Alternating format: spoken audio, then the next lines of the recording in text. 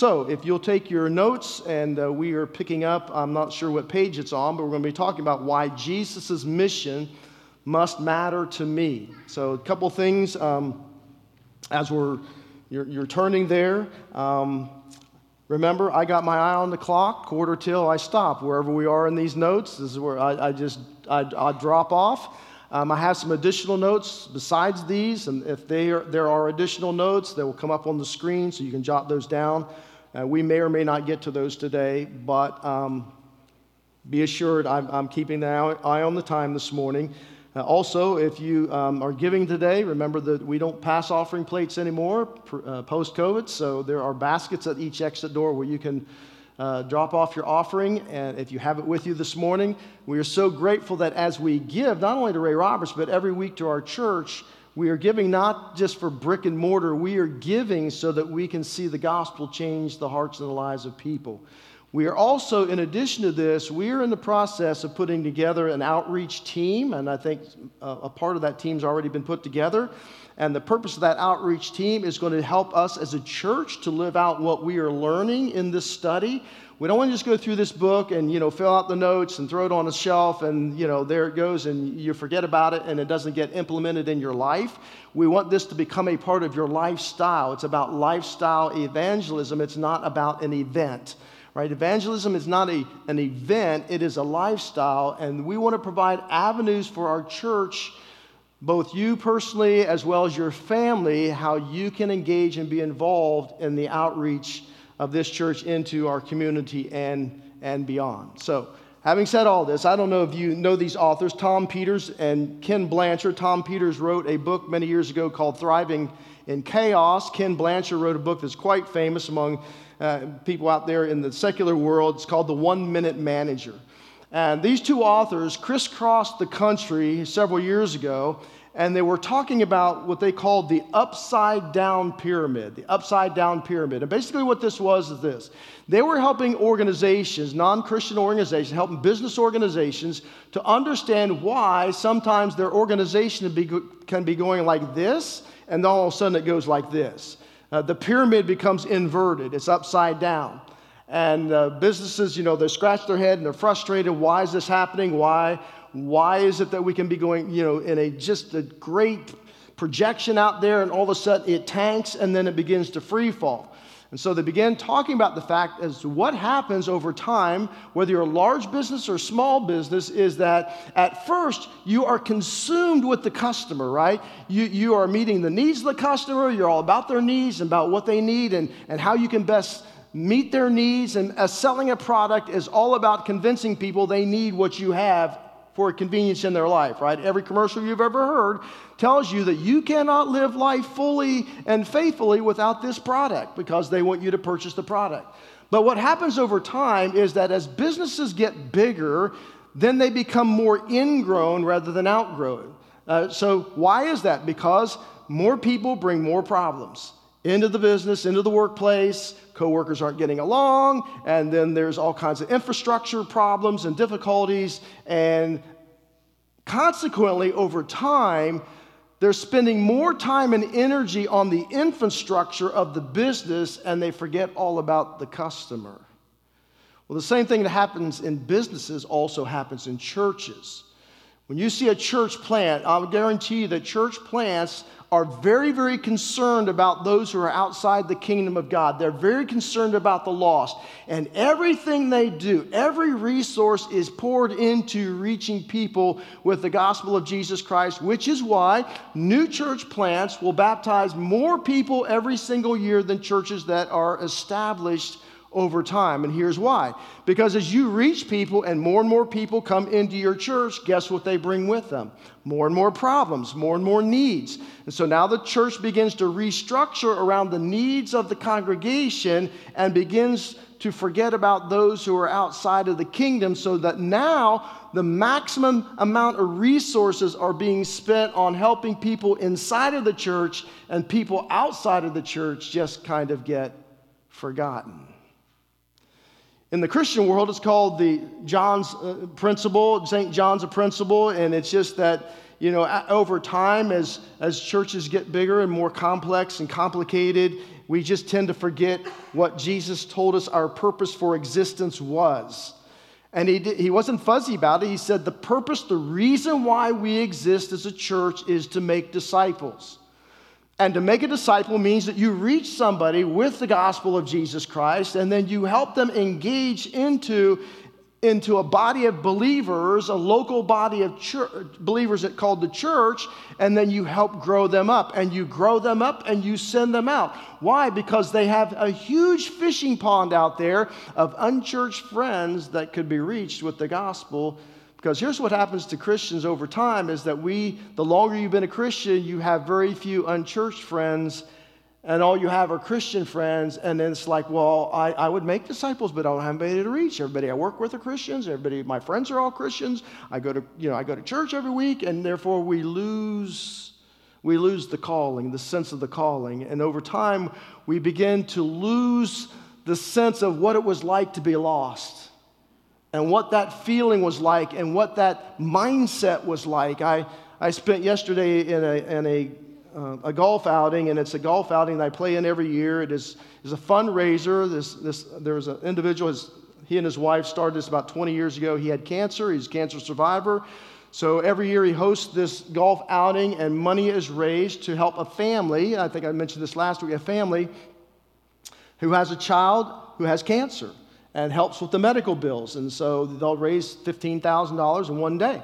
And so last year, the young man that we played for and contributed money to was actually there this year, actually playing in the tournament. He's a 12-year-old kid. And this year, we were playing for a 2-year-old who has cancer of the eye. And so the reason we do this is because, it's a fundraiser, right? So I don't even know where I was going with all this. But anyways, my lost my train of thought. I was so wrapped up in that. So I played in this outing, but what I realized is, there are lost people all around me. Trust me, there are lost people all around me. I don't know that I've heard such foul language in my life anywhere at one given time, because we started at 8 o'clock. We were done by about 1:30.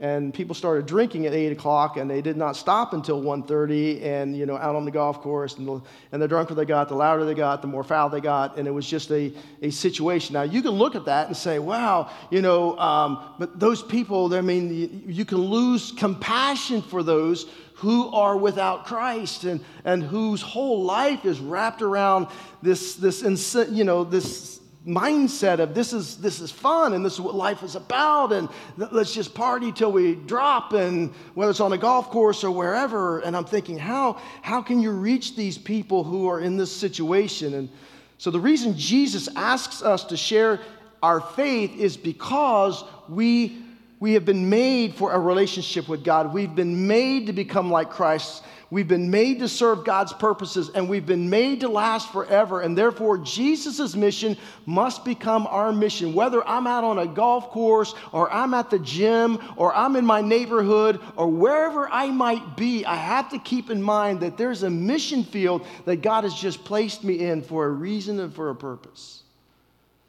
And so Jesus' mission was what? To seek and to save the lost, to tell people the truth, to give life through the gospel, to shine our light in a dark world, to tell people about the good news of the kingdom of God.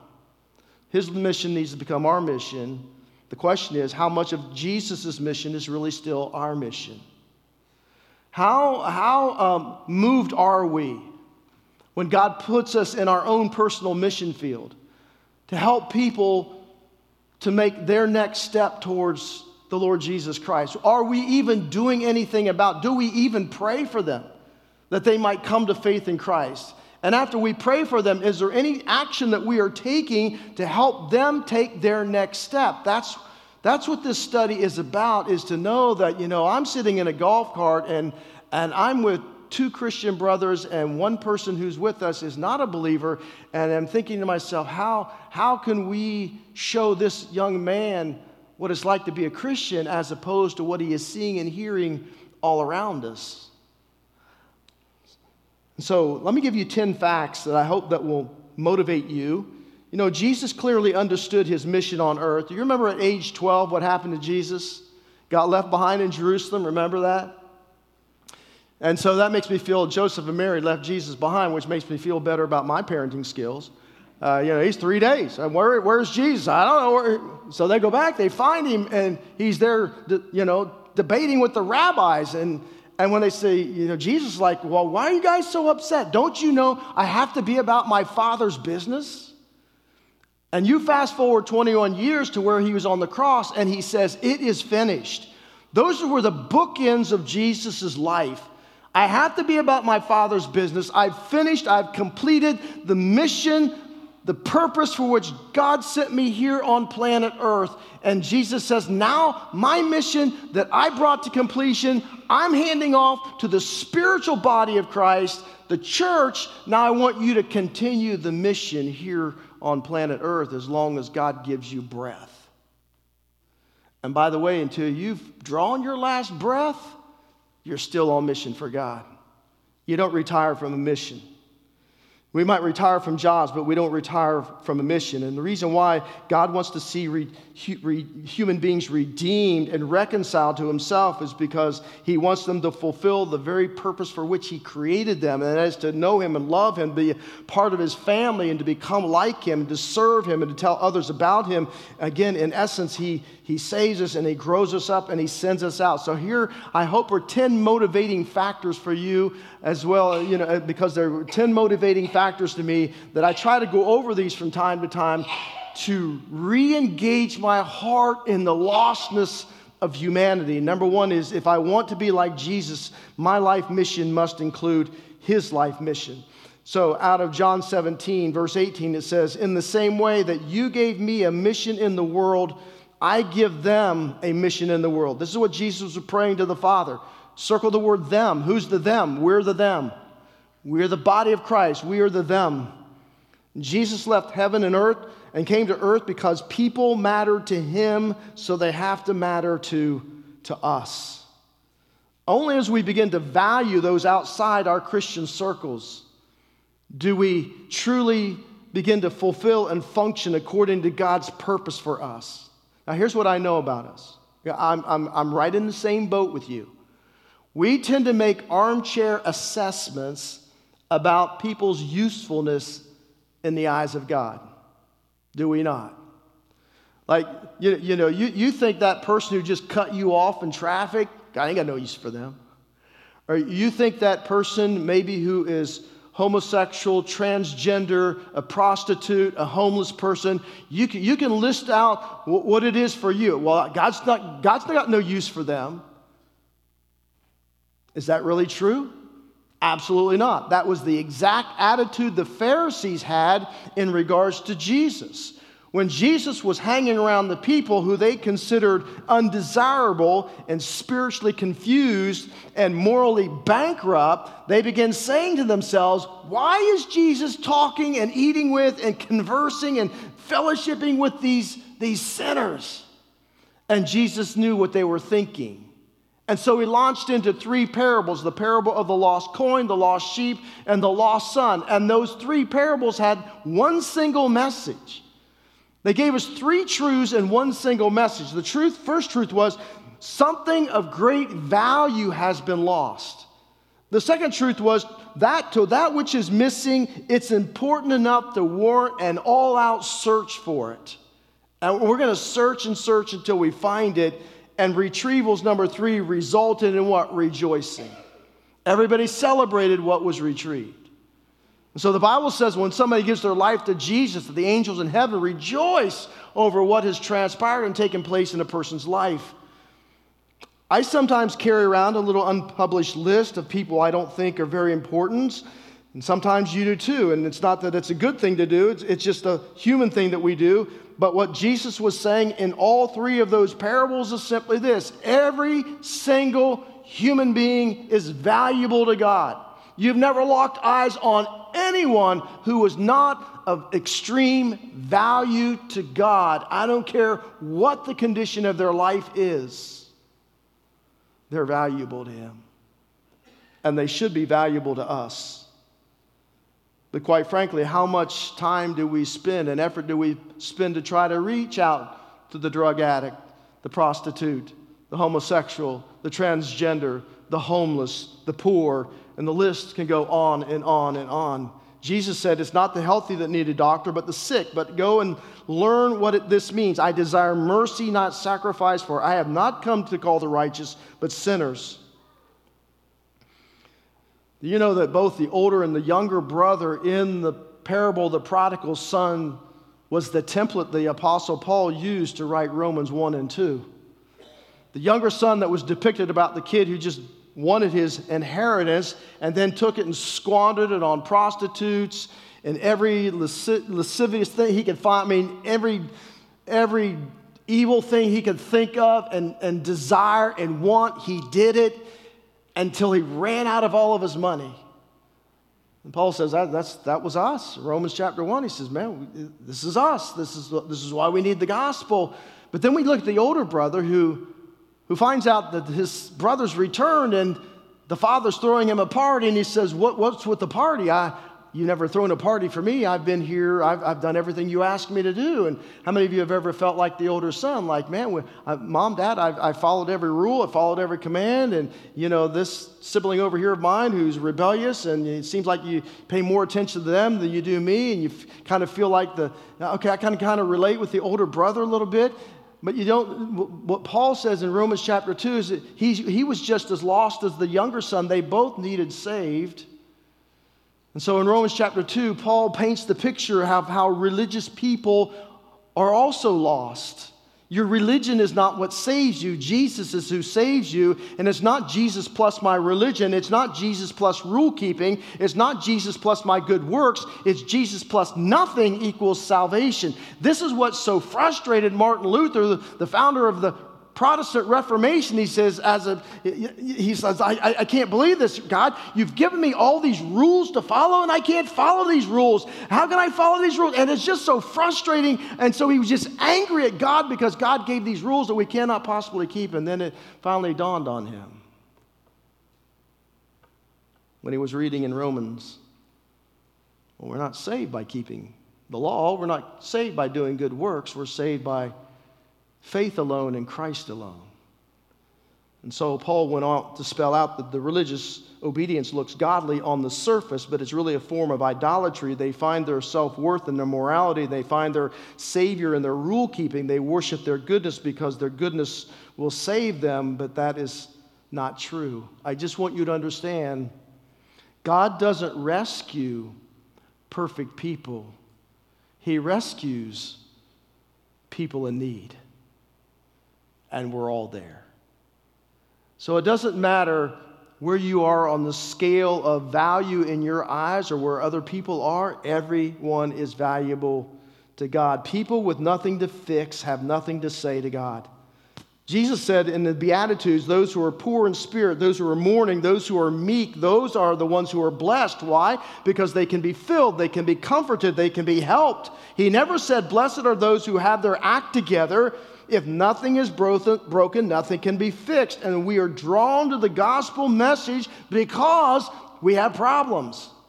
My life was an absolute wreck, which is what drew me to the power of the gospel. And perhaps it was that way for you. Number 2, Jesus expects me to continue his mission. This is not an option. It's not a suggestion. It's not a good idea. Jesus didn't say, do this if you can fit it in your schedule. He said, this is a command. This is what I want you to do. This needs to be the purpose for which we exist because it was Jesus' purpose. Again, Jesus had a physical body. He was limited to a physical space, and now Jesus has a spiritual body called the church, and now the church is around the world. Jesus' presence is around the world because that's where the church is. And when your kids are small, I don't know about you, but when you really want to get them to get something that's important to you, you keep repeating it, right? Repetition is the key to learning. You want to teach children, you want to teach even adults. You got to keep repeating. Do you know that Jesus 5 times, 5 separate occasions, gave the 5 commissions of Christ And all saying the same thing. Why did he do it 5 times? Why couldn't he just say it once and the disciples get it? Because they didn't. They didn't get it the first time. They didn't get it the second time. They didn't get it the third time. They didn't get it the fourth time. They didn't even get it the 5th time, which is all the way in the book of Acts. So in every single gospel, Jesus, on a different occasion, said the same thing, reiterating the same purpose for which we exist. And here they are. It says, therefore, go and make disciples, baptizing them in the Father, Son. This is the one that we know the most, right? Teaching them, obey all I command you. Surely I am with you always to the very end of the age. But then in the Gospel of Mark, you are to go into all the world and preach the good news to everyone, everywhere. What is the good news? The good news is the gospel. With my authority, Luke 24, take this message of repentance to all the nations, beginning in Jerusalem. There is forgiveness of sins for all who turn to me. As the Father has sent me, I am sending you. You will receive power when the Holy Spirit comes on you, and you will be my witnesses in Jerusalem, Judea, and Samaria, and the ends of the earth. Now, Jesus had given them the commission 4 times, and then when Jesus was buried and he was resurrected, for 40 days he spent time with the disciples. You know what the disciples wanted to know? Hey, Lord, when are you coming back? When's this all coming to climax? When are you coming back? And Jesus says, I don't want to talk about prophecy. I don't want to talk about the time that I'm coming back. I just want you to know you need to be on mission until I get back. And here's why. And so he just reiterates the same commission. And so in this 5 commissions, he covers where we are to do it, when we are to do it, and why we are to do it. He gives to us the mandate for life, the message for life, the method, the motivation. Jesus is saying, listen, make my mission matter to you. It's not optional. The only question is, are you being obedient to it or not? That's how important it is to him. It's what he reiterated over and over right before his ascension. He says it over again. Guys, this is my mission. Carry it on. I'm empowering you with the Holy Spirit. I'm enabling you and equipping you to do what I'm asking you to do, even though it looks impossible. And so when you look at the picture of Jesus on earth, it was about the will of the Father, and as he went through the power of the Holy Spirit, and prayer was always the link between the Father's will and the Son's work on earth. Well, the same thing is true now. Jesus went back into heaven, and Jesus wants to work through us in the power of the Holy Spirit, and prayer is the link between the power of the Holy Spirit and fulfilling God's work in our day and time. Number 3, sharing the good news is my responsibility. Ezekiel has a very interesting verse. It says, you must warn them so they may live. If you don't speak out to warn the wicked to stop their evil ways, they will die in their sin. But I will hold you responsible for their death. He says, I'm responsible to share with those around me, right? I can't make this somebody else's responsibility. I'm responsible. If I'm a follower of Jesus, and if I'm an ambassador in the kingdom of Christ, I'm responsible to share the good news. I'm not responsible for their decision. I'm just responsible for the message. I can't save someone. You can't save anyone. You're not going to argue somebody into the kingdom. You know, we have this thought in our mind that, when I engage in conversation that, if I could just answer everybody's questions they have, and I would give them that zinger answer, and boom, they would make that decision for Christ. Or if I could just give them this one thing that would help them. No. Stop. Share the message, right? Share your story. Share the message. Let the Holy Spirit do what only He can do, which is bring conviction, pull the scales off their eyes. You've been praying strategically for them up to that point, and therefore now He's prepared their heart, and it might be through a series of events. It might be, an event like having a child. Do you know that many couples are very open to the gospel when their first baby is born? Just as they are as open to the gospel when they experience stressful things like the death of a spouse or the death of a parent or a sibling or even a child. And so God can work through any event that's happening in a person's life. What we need to be is Jesus to them in character and in conversation. Paul says, telling the good news is my duty, something I must do, and how terrible it would be for me if I do not tell the good news. So if I'm a Christian, my mission is not optional. It's just not optional. Number 4, sharing the good news. We should consider it a privilege, right? And God has given us the privilege of urging everyone to come into His favor and reconcile to Him. This is a wonderful message He's given us to tell others. We are Christ's ambassador. You know what an ambassador is? It is a representative of a foreign country with all the rights and the privileges of that country that they are representing. We are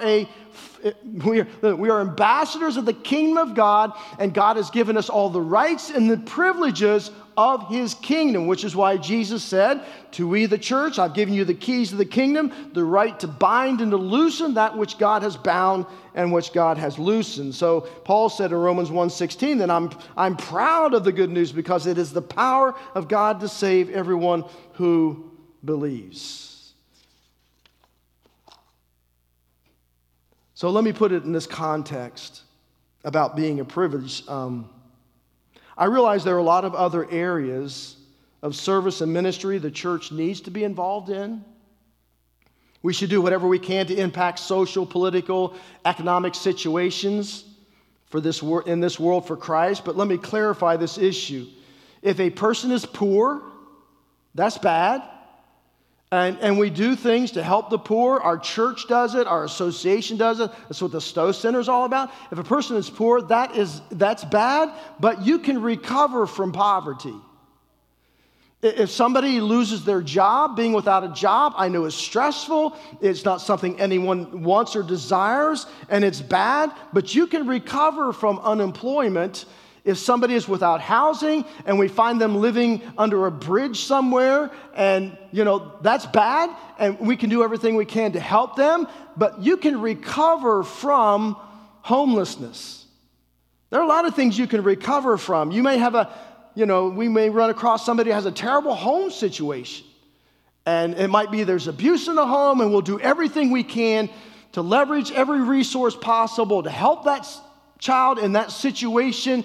But you can recover from bad home situations. However, men and women who die without knowing Jesus Christ have been hit with such a blow they will never recover from for all of eternity. That's why Jesus kept at the forefront, as well as the Apostle Paul, the gospel, because the power of God unto salvation. Because apart from salvation through Jesus Christ, there is no eternal home in heaven, regardless of what society tells you. It's faith alone and Christ alone that saves us and enables us to be a part of God's family, God's kingdom, and His eternal home in heaven. So what's important to Jesus must be important to us. And we ought to consider it a privilege that God would even use us to do that. Every week you probably go to a filling station, and what do? You fill up your car's tank, and then you do what? You leave, right? You don't stay there. You leave, and you go out and do what you need to do. You go to work, you drive to work, or you drive your kids to sports. Their baseball practice or whatever they're doing, volleyball or soccer, hockey, all those kinds of things we take our kids to. So, you don't fill up your car and sit in the filling station and say, you know what, car, you are so full and satisfied right now. Let's just sit here and just bask in our fullness and wait.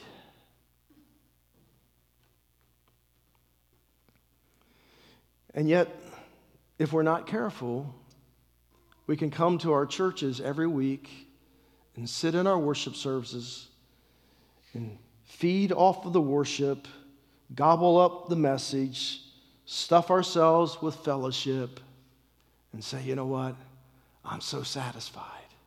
Let's just stay here. Come, Jesus, come. When there's a world out there that's heading to hell and nobody's telling them. Unless it's us. Unless it's God's people, God's ambassadors. We're it. There is no plan B. I know a lot of you, there's a reasons why, and I'll talk about these probably next week, why you're afraid to share the gospel. As we talk about, crafting your story in the gospel, I'll share with you 5 reasons why most people are fearful of sharing the gospel. And one of those is, and I've heard many, many times, is, well, but Pastor, you don't understand. I'm not sure what if I say the wrong thing and they don't get saved? Well, let me ask you a question. Where are you sending them to? Hell number 2? Like, can't happen, right? Listen, you have a story, you have a message. If nothing else, you have your testimony, how you came to faith in Christ and what was going on in your life and what brought you to that moment in time and how you had that experience and how they can have that. God's given you life experiences, all kinds of life experiences where God's interacted with you in your life that you can bring to the table as you're telling people about Jesus. Listen, God feeds us so that we can grow and become strong and go out and tell everyone else where they can find the banquet. That's our calling. Number 5, I'm grateful for what Jesus has done for me. I don't know about you, I'm so grateful for what Jesus... Remember that in the past, he says you were without Christ, you had no hope, and you did not know God. So sometimes we forget how good the good news really is, right? When you didn't know Christ, it was miserable, it was a hopeless life. Maybe you were saved when you were really, really young, and, it's like, well, I just didn't experience all that because it happened when I was really... I get that. I understand that. But certainly in your own life, the painful things, stressful things that you've experienced day in and day out because you live in a fallen world among fallen people, and how God can bring you strength and comfort and hope and encouragement and all those things you receive from the body of Christ as they come around you and they pray for you and encourage you and help you in life's most difficult situations. And that's what you can bring to the world that they don't have. They may have some family members that might stick with them for a while, but it's just different. If I had the cure for cancer and didn't tell anybody, never shared it with anybody, I would be considered a criminal. If I had the cure for AIDS and never shared with anyone about it, I'd be considered a criminal. How can we hold within us the gospel of Jesus Christ to how to know God, how to have a relationship, how to enter into heaven, and hold that within us and never share it? That's criminal. Now, I know there's a lot of reasons why we struggle with that, and we'll get into that next week. Number 6, because people are hopelessly lost without Christ. Jesus is the only one who can save. Acts 4:12, His name is the only power in the world that has been given to save people. We must be saved through Him. Anyone who calls on the Lord will be saved, but before people can ask the Lord for help, they must believe in Him, and before they can believe in Him, they must hear about Him, and for them to hear about the Lord, someone must tell them. And so here's where I get pushback, sometimes from Christians, but oftentimes, especially from unbelievers. But I think Christians stumble over this as much as unbelievers do, although you probably wouldn't admit it. Here's the pushback I get. But what about those who have never had the opportunity to hear and to understand the gospel? How can God hold them accountable for that which they have never heard nor understood? So let me close out this morning by answering that question. It's an important question. It's a question that will be probably brought up to you. Maybe you thought it. Maybe it's somebody's asked you that question, and you're like, okay, right. So let's consider the person who doesn't know anything about Christ, but they respond to the spiritual light that God has given them through general revelation. What's general revelation? Well, Romans chapter 1 says that all of creation screams there is a God, there is a creator. There is someone outside of time, space, and matter that started all of this, even though it's gone wrong, started all of this, and so that is a general revelation, there is a God. So what does humanity do with that general revelation? Rather than acknowledging there is a God who created all things, they suppress the truth. Right? I don't want to acknowledge that because I don't want to be responsible to Him. I don't want Him calling shots in my life. This is all a part of the fallout of Adam and Eve. There's 5 major fallouts. That's one of them. And so people, Paul said, they just suppress the truth. They would rather worship creation itself than the Creator. And so then we become open to all kinds of theories and different suggestions as to either there's not a God or there's a God that's out there, he's all powerful, but he's not loving, or he's all loving, but he's not powerful, or we just believe in evolution and we're just all, we're accident, it's a big bang and it just all happened by accident, and on and on it goes, because we're suppressing the truth. Then the second general revelation is your conscience. People instinctively know right from wrong. People, you violate your conscience, and you know you have violated your conscience. And so these are the two general revelations. So here's a person who responds to either the creation or their conscience, maybe it's both of them, but they just realize there's a God. They don't know who God is. They don't know what to call him. They don't know what his name is, but they just realize, they just believe in their heart that, you know what, this isn't all there is to life. And why do they have that? Because Ecclesiastes 3:11 says God's put eternity in humanity's hearts. We just know there's something out there beyond us, bigger than us, and so if that person says, I really want to know this God, God says, listen, they're responding to the light through general revelation, and God says, I will take up responsibility to give them even more light.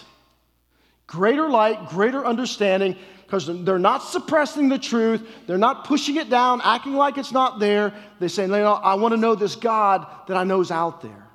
And God says, I will be responsible. I'll be personally responsible to make sure they get greater light. Now, there's one of three ways that God can do this. In fact, Hebrews 11:6 says, God is the rewarder of those who will seek him. Jeremiah 29:13 says, you will seek me and you will find me when you search me with all your heart. God says, I'll make sure they find me if you're searching and not suppressing. Here's the first way. And this is the spiritual principle that is work. When people respond to what they do know of God, he takes personal responsibility for giving them more information about himself. And the most obvious way is what? He sends somebody with the word of God. Right? Is this not what God did in the book of Acts with Philip and the Ethiopian eunuch? This Ethiopian eunuch, he knew there was a God. He's in Jerusalem. He's at the temple. He's worshiping. He didn't really understand about this God who he's worshiping. And he's reading out of Isaiah. And God put on the heart of what? Philip, a deacon. Hey, go. I've got somebody ready, prepared. He gets there and he sees him and where he's reading. And he stops and he says, can you help me understand this? And so God sent a messenger to give greater light to this Ethiopian eunuch who was seeking God. And so all the time, listen, if we are listening, if we are paying attention, if our eyes are open and our ears are in tune, there are people all around us seeking God, seeking more information about God, but we're keeping our mouths shut. And it's not that you have to just okay, now I'm just going to sit down and, give them the gospel right out of the bat. No, you sit down, and one of the things I want you to do this week is I want you to start tuning in and listening to people. Listen to their story.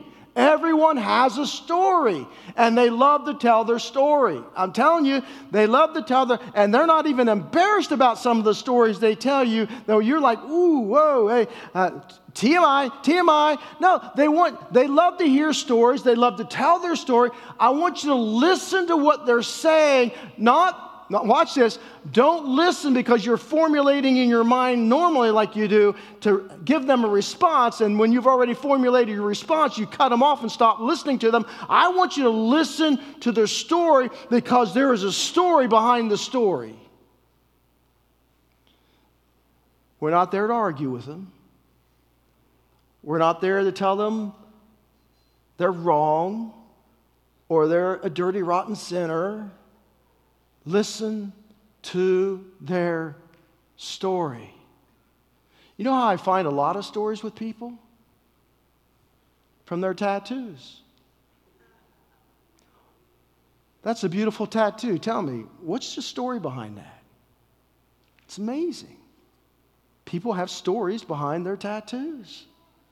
It opens up all kinds of opportunities for you to engage in people's lives.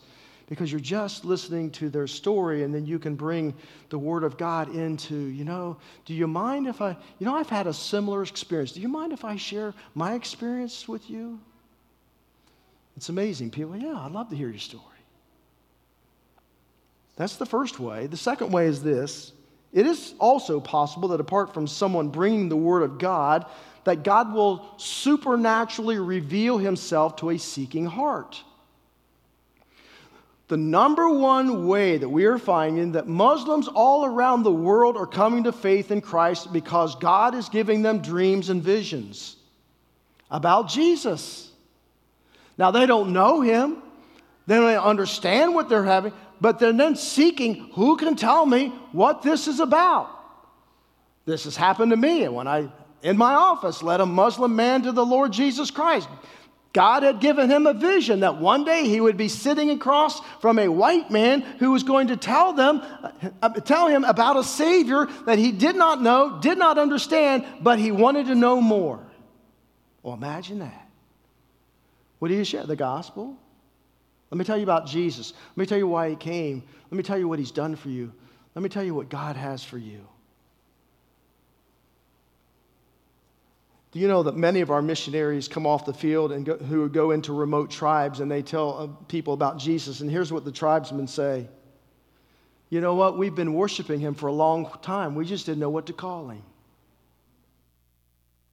See, God takes responsibility to bring more light where there is a lack of light. Here's the third way that God can deal with someone in grace.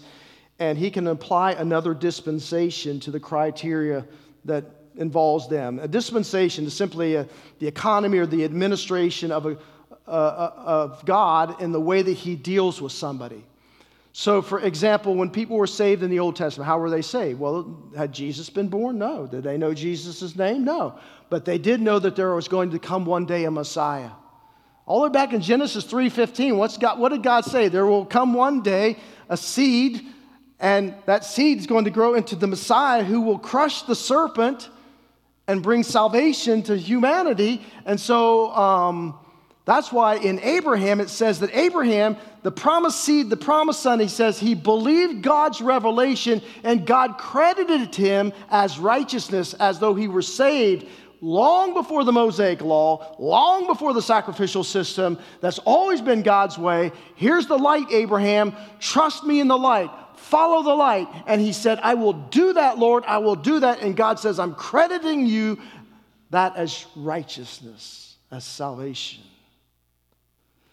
And so if there are those who are out there in we know that there's over 6,000 different speaking languages, tribes of different languages that are unreached, in which our convention, our International Mission Board is trying very hard to reach those unreached people groups. But they've never seen Jesus. They've never heard of Jesus. But they're searching and they're searching. Listen, I'm not saying that people can be saved apart from Christ. They can't. However, everybody is saved through Christ, even those who lived before Jesus, because they had the mind and the heart of God. Listen, Christ and what he did here on earth for humanity and our sin, he did it. Listen, it was in God's mind, it was already completed before he ever created the heavens and the earth. He said what? Before the foundation of the world, God had in his mind what he was going to do. And so in that dispensation in the Old Testament, how were they saved? They were saved on the basis of God's revelation, the light that he gave them, and they believed in that, and they trusted in that, and they walked after that, and that was credited to them as righteousness. I'm just simply saying that in the case of a person who never hears the gospel and never knows the name of Jesus, but who responds to the light that he has, God treats that person like an Old Testament saint, if you will. They're sincerely seeking God and desiring to know him and to respond to the truth he knows. If there's no missionary, no direct manifestation of God, then God judges that person based on their faith in the amount of light they have received, whatever that is. We say, well, if that's the case, then why would we take the gospel to anyone? Because that's what Jesus told us to do. They need to know, they need to hear. That's our commission. But if for some unknown reason they have never heard, but they're seeking after God, and the best they get is general revelation, creation in their conscience, and they never hear, and they're putting their faith and trust in that, God treats them as though they were in another dispensation, and he encapsulates them in his grace. That's why Revelation, watch this, 7:9 says, John said he saw people from every nation and all tribes and all peoples and all tongues in heaven. How is that possible? Because we know that not every tribe, tongue, or language on earth today has been reached by our missionaries, nor has it ever happened in the history of this earth. Because of general revelation. God reaching out in grace because they're seeking the knowledge they have. And God will never let anyone who sincerely seeks him fall by the wayside. Listen, and I close with this. God is not some monster in heaven who gleefully throwing people to the pits of hell. The Bible says it's not his desire that anyone perish, but all come unto repentance. Because that's just the kind of God he is. And so his mission is our mission. And I hope that we are motivated to move forward in that mission. We'll finish this up next week and move into the next section. But let's pray.